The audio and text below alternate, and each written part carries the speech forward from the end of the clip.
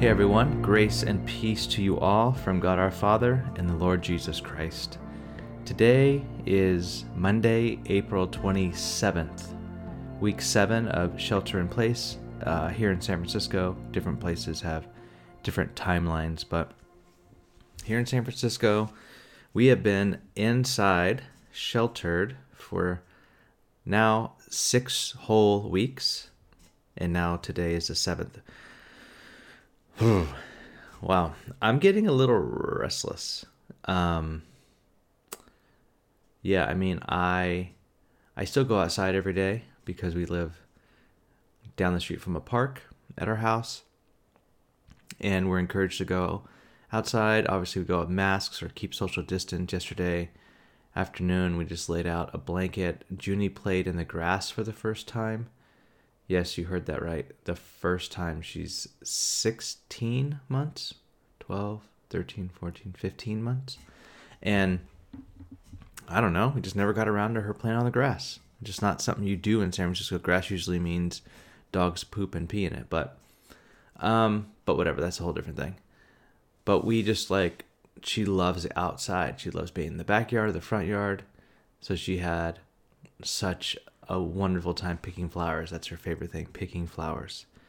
I think the thing I love the most about having a child, a baby, a daughter, is seeing life through their eyes. I knew that this was going to be the thing that I love the most about being a dad. I knew this for years, trying to have a baby. But now that she's here, I knew this was going to be my favorite part. Seeing the world, seeing flowers through her eyes, seeing bugs through her eyes, she loves to say hi to the tree in our front yard. She wants to go outside every single day to say hi to the tree, to touch the tree, to pull off a little acorn thing from the tree, to keep it with her. She holds it in her hand until you have to pull it out of her hand. That's the stuff I just love about being a dad. It's I think all children are contemplatives, that they see the world beyond the empirical. They see the world beyond the data. They see the world beyond the ones and zeros, and they see beneath the world. They see something, the mystery, the beauty behind the beauty. And I think that's what I love about children. Because, one of my hopes is that I age into a contemplative, into a mystic, into someone who isn't nearly as wound up as I typically am. Always planning in my head, always trying to be pragmatic with everything. Even with beauty, I'm pragmatic with beauty. How can I take that beauty and transfer it into something I'm doing? That's usually one of the first thoughts that in my head when I see something beautiful, or how can I own that beauty, or something like that. And that's a very pragmatic way of seeing beauty, and not a contemplative way of seeing beauty, of just simply seeing it and appreciating it and being in awe of it. And that's what I'm learning right now, learning life through Juniper's eyes. Anyway, I'm 4 minutes into this podcast, and it's I forgot to tell you that today's a check-in. I'm just going to check in with you all, and if you don't know what that is, I don't either. This is the first time I'm doing a podcast like this, and it might be received well, it might just be bad, I have no idea.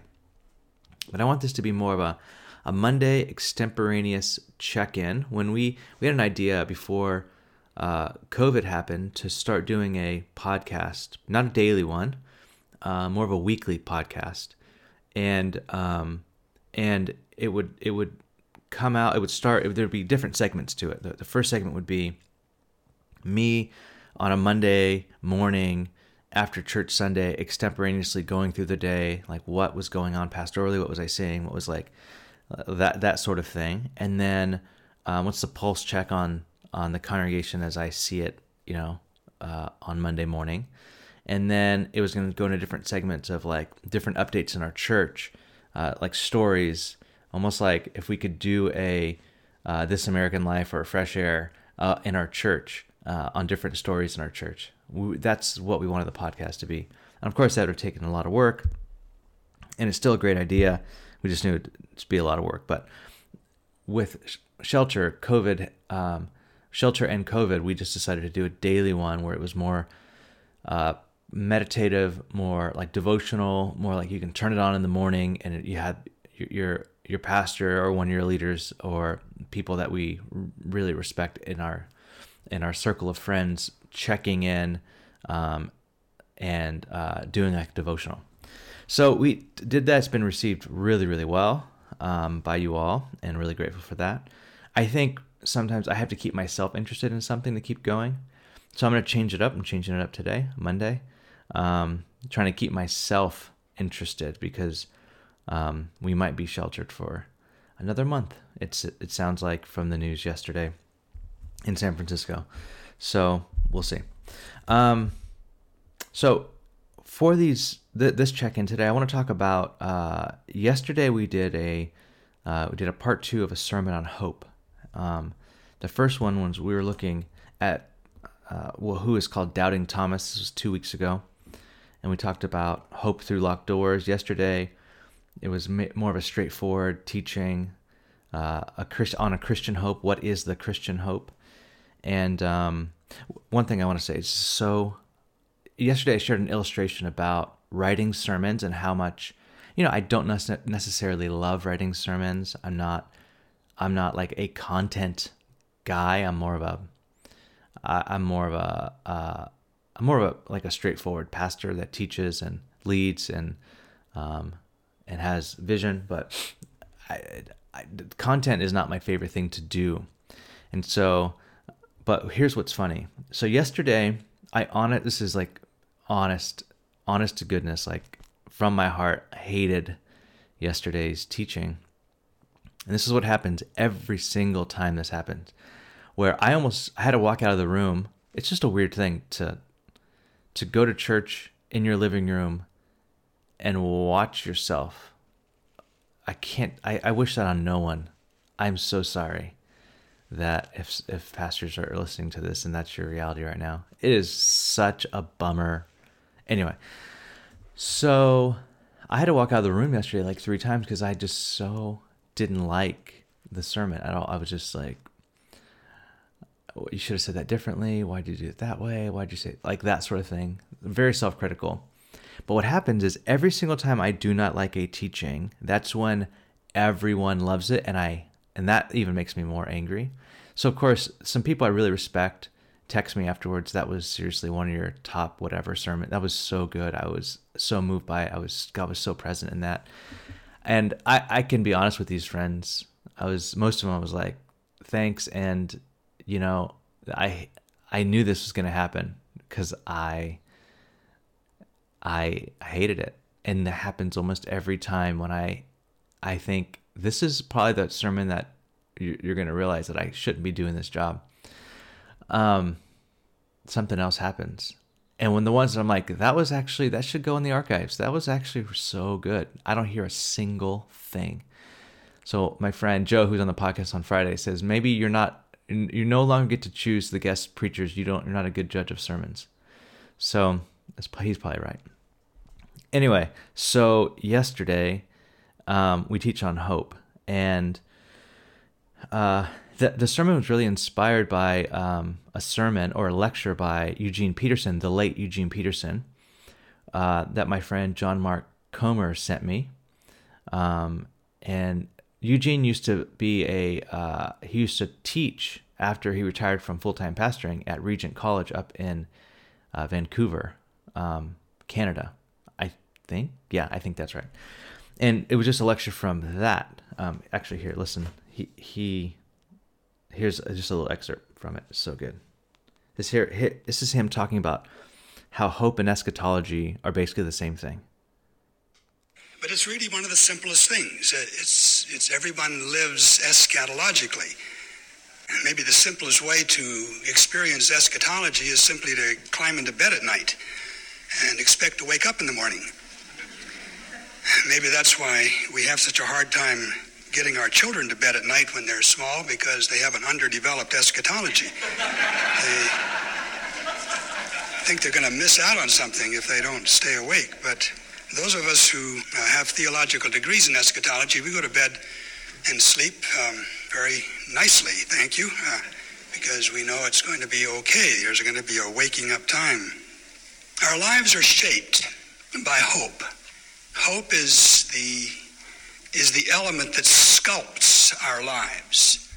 We live in anticipation, and as Christians, we live in anticipation of what God is doing. So good. Oh, don't ask me for that. I don't know. That was like on a thing that he sent me on a drive that I don't really know how to get off. So don't ask me, like, send me that. I can't. So Eugene, if you knew, he had written the Message Bible. It's a translation. He's a pastor in Baltimore, and he wrote it for his congregation. He just knew, he was working with a lot of blue collar people, and needed to get the Bible to make sense to them. And so he wrote them their own translation. And of course, it gets wildly popular. And, right before he passed, I and a group of friends got to go to his house and spend 2 days with him. He was really frail, slow, but still so wise, obviously, at that point in his life. And so every time I hear his voice, I think about being with him in his living room and him wearing this like faded out blue denim shirt, sitting very frail, like in a chair like Yoda, and just spouting out wisdom. So I listen to his voice and I get all those feels back. But that lecture really inspired a 2-week sermon on hope, because it feels like right now we need more than anything to reclaim the Christian hope. And as I said yesterday, hope needs an object. It needs something it could latch onto that we hope in. This is why for a lot of people, we hope in something. We look into the future and we hope in that thing, a vacation, a graduation, a promotion. We hope in that thing because hope needs an object. Now, Eugene would go on to say that that's actually planning. That's not hoping. Hoping's different. But the point remains that hope needs something to latch onto.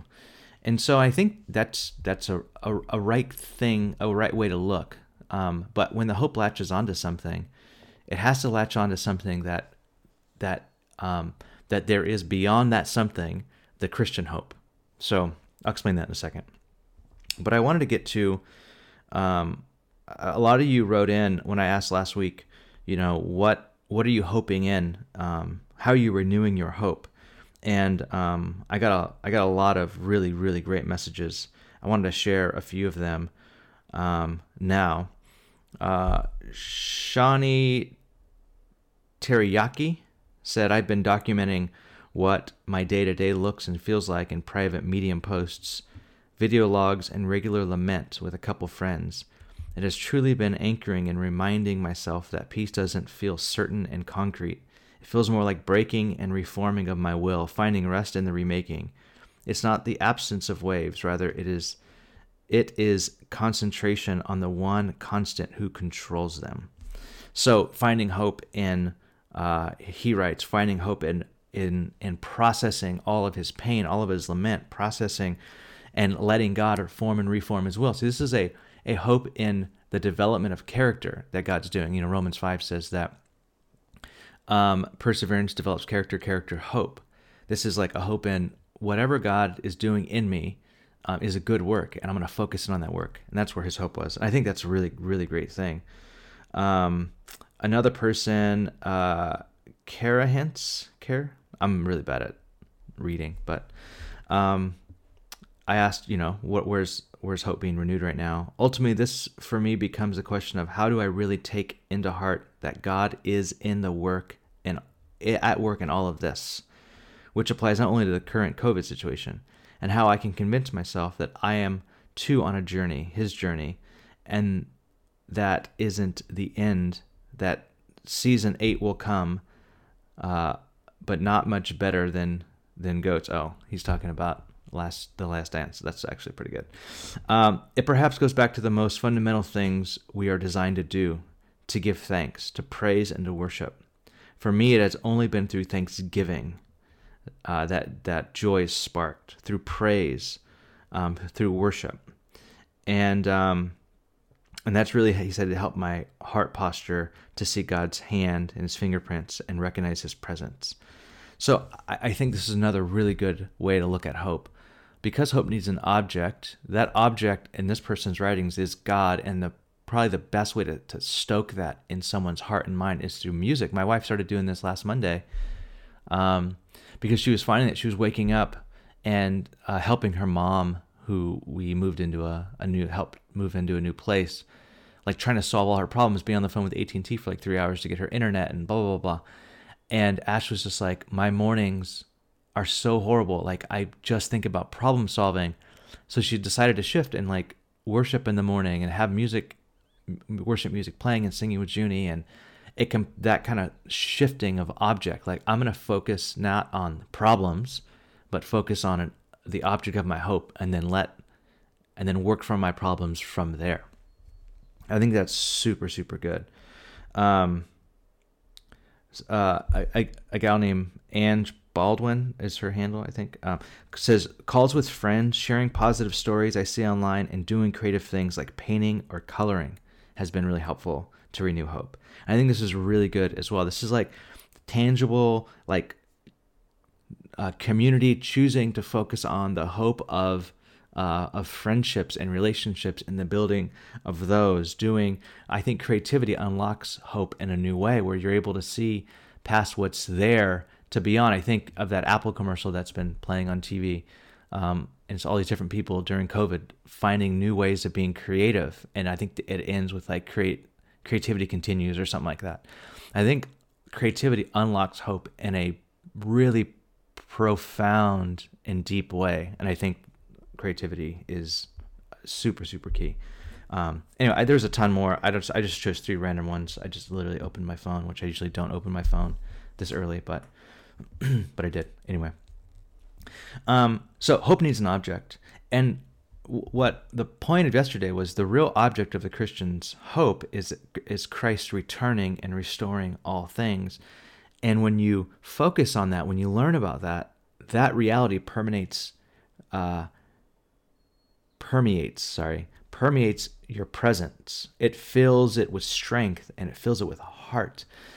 For example, because I know Christ is going to restore all things, I actually have more courage to step out in things that he's called me to do, to give things away, to even suffer in ways that I know that my suffering will turn into glory eventually, maybe not in this life, but the next life.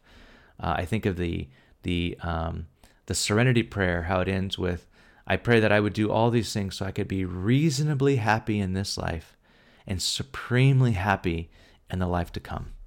And I think the Christian's hope is that, like, in this life, I might be somewhat happy. I might go in and out of happiness, because happiness depends on how much I'm controlling my circumstances at every given time. But I know I will be extremely happy in the next. And the Christian hope does that. It looks beyond. So I wanted to do this before we ended. I don't even know how long this is going. 18 minutes. Goodness gracious. Okay. I asked yesterday for questions with regards to hope, and I got obviously a lot. I won't be able to get to them all, but I want to look at a couple questions from yesterday. People wrote in. I asked, do you have any questions pertaining to hope from the last 3 or 2 sermons? And so on Instagram, I asked this, and then here are a couple. I want to answer a couple questions. Someone wrote in. I'm not going to try to read these names anymore. It's pointless. I'm not really good at it. What are practical steps we can take to recalibrate our hope once we face disillusionment? Oh, that's a really good question. I think that recalibration of our hope is something that the Holy Spirit conspires to do in us in our disillusionment, right? So think of Jesus walking with the 2, some people think they're husband and wife, on the road to Emmaus, and they're disillusioned. They're like, they're walking with Jesus, they didn't even know they were walking with Jesus. And Jesus shows up, and they're just so sad and somber and disillusioned and bummed. Jesus is like, what's going on? Why are you guys so sad? They're like, where have you been? Have you been under a rock? That's a bad joke. Where have you been? And Jesus is like, I don't know what you're talking about. What's going on? And of course they share with him, Jesus, we had hoped he was going to be the one to restore Israel. And at that moment, you know that they had hoped in something that is gone now, and no longer are they hoping, and no longer are they staying in Jerusalem, and they're going home now. But Jesus is walking with them, and they didn't recognize him. And I think this is the conspiracy of God to recalibrate our hope. Jesus was walking with them. They didn't recognize him. He subtly starts, not even subtly, I'd say. He says, why are you so slow in your heart to believe? And he starts to explain to them how their hope was in the wrong thing. And he starts to recalibrate their hope. And it says later on that their hearts burned within them. And I think this is what happens when God recalibrates our hope. I think we have to just be receptive. And we have to start to believe that God might be in things and in situations where we can't recognize him right now. But he will recalibrate and he'll show up. Someone else wrote in, how can we connect the power of the Holy Spirit within us with hope? I think this is another really good question. I think that's done through a Romans 8 groaning with and prayers without words, allowing the Spirit to do it. Sometimes this happens through silence, where you can be silent before God and you could just sit with God and allow the Spirit to intercede for you. And this is when this happens, our inner person is built up and the Spirit starts to connect and reconnect us with hope. Eventually, it might not happen in an hour, it might not happen in a couple of days, but it will eventually happen because the Spirit says he intercedes for us when we don't know what to pray, which is often the time when we kind of lose hope. We don't know how to pray anymore, and we have to let the Spirit. There was a exercise we did, I don't know, like a couple weeks ago when we did the Holy Spirit interceding for us. I forget the episode number, but you can find it on the podcast. A couple more here. Sometimes rejoicing can feel inauthentic in suffering. How important is that? So Romans 5 says rejoice in our sufferings. How do we rejoice and feel like it's not inauthentic? I think it's the most authentic thing you can do is tell God your authentic feelings. Like, it could sound something like this: God, the scriptures say that I can rejoice in suffering, and I'm finding it hard to rejoice in this right now. But somehow I know that I can look back on this eventually, maybe not even in this life or the next life, and rejoice in it. But right now I'm finding it hard. And so, Lord, would you meet me in this suffering, in this pain, in this lament, and show me the next step. Show me the next thing I can see you working in and around, or whatever, like something like that. Like just being honest with God. I think that's really important. There's another good one here. There's a lot of good ones. How do you identify when you are putting your hope in the wrong thing? How do you identify you're putting your hope in the wrong thing? Well, sometimes God does that for you, where you get disillusioned or disappointed. But here's the thing. With Christian hope, God has a way. I did this in the podcast last week, where I was quoting Augustine a lot last week, where we do this. We try to find hope in a lot of things that, until we realize that they're really just signposts pointing to an eternal, like something beyond that thing, is when we've come to full maturity. When we realize that, we're hoping in a marriage, which is a really good thing to hope into. And we realize once we're married that maybe that wasn't it. Like, it was great. It is great. It's awesome, but it's also not the thing. Like, I feel still not consummated, even though we've consummated. That's a real feeling in marriage. And you'll find that with everything. A new job, the best fitting jacket you've ever worn, the best house that you think that you wanted to live in. There'll be an unconsummated feeling in all the things that you think, once I get that thing. And I think for Christian hope to continue to mature, it's realizing these things are just signposts to the ultimate union with God, my ultimate hope in God, when God will make all things new. That's why I shared yesterday that quote from Daniel Tiger. I wish I can play a clip. I don't even know if it's legal to play a clip, but that if you're a parent, you probably get, or I don't know, something with dads. A lot of dads texted in and said they were really, that was it. Like, they were moved by that moment. I was talking to my friend Al Abdul last week, and we were talking about this, and I said, I cry at this part of Daniel Tiger. And he was like, I do too, every single time. I don't know what it is. I think it's I don't know why maybe it hits moms just like the same, but it just especially hits dads. Like there's this thing about one day everything's going to be restored. One day, the thing that I was always hoping to feel in a sport or in my job or in making money or having a secure house or having a marriage or whatever, that thing I was going for that didn't really happen exactly like I thought that's going to happen. One day when the day's new and I'm before Christ and it all makes sense and I see no longer dimly and I see clearly, I see his face and I say thank you. And there's a lot of things that I want to talk about with God. And he said, let's talk. And we're talking face to face. Oh man, that's the day. I can't wait for that day.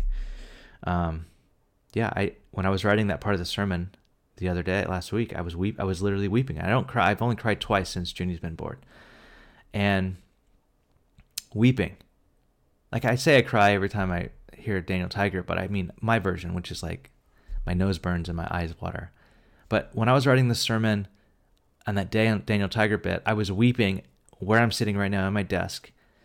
And I just imagine being with Christ, knowing that he wipes away every tear and I can talk with him about all of these things and he can say, I know. And we can just talk about the journey. I don't know. There's something about that. I just can't wait. Anyway, this has been way too long. What is this? Well, almost 20-something minutes. Okay, so this is our first check-in. If you listened and this made sense to you, great. If you didn't, just skip over this. Here's the reason why. This week we have an insane amount of amazing podcasts.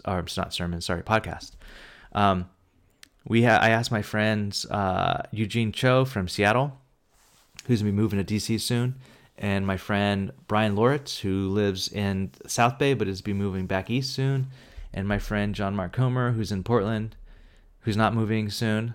I asked them all to give me a short meditation on hope, because that's our theme this week, carrying this on. And they all have, and they've sent them in, and so we're going to be releasing them this week. They're short meditations on hope. And so I only did this because I knew we had a lot of good stuff going on the rest of the week. So grace and peace to you all. I want to close with Psalm 27, verse 13. So meditating on this morning.